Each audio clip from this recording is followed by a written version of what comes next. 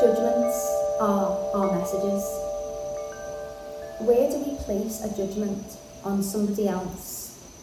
And where can we see that within ourselves? Now, this is deep shadow work. To say that we never place a judgment is not true. We are all human beings and we all place judgments. We place judgments upon ourselves every single day. I should be doing this, I should be doing that. We place judgments on others. Fancy saying that. Anything that can disrupt us internally is a message for us. In this module, we are going to explore, where do I judge myself? Where do I should myself? Where do I tell myself that I should be something other than what I am? Where do I place judgments on others? What do I think is okay and what's not okay? And why does that bother me?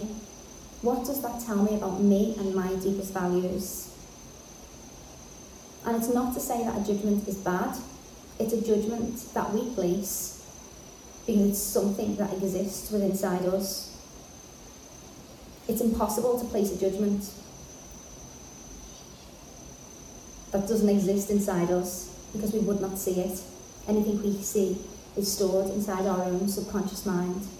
I am so excited for you to get into this module.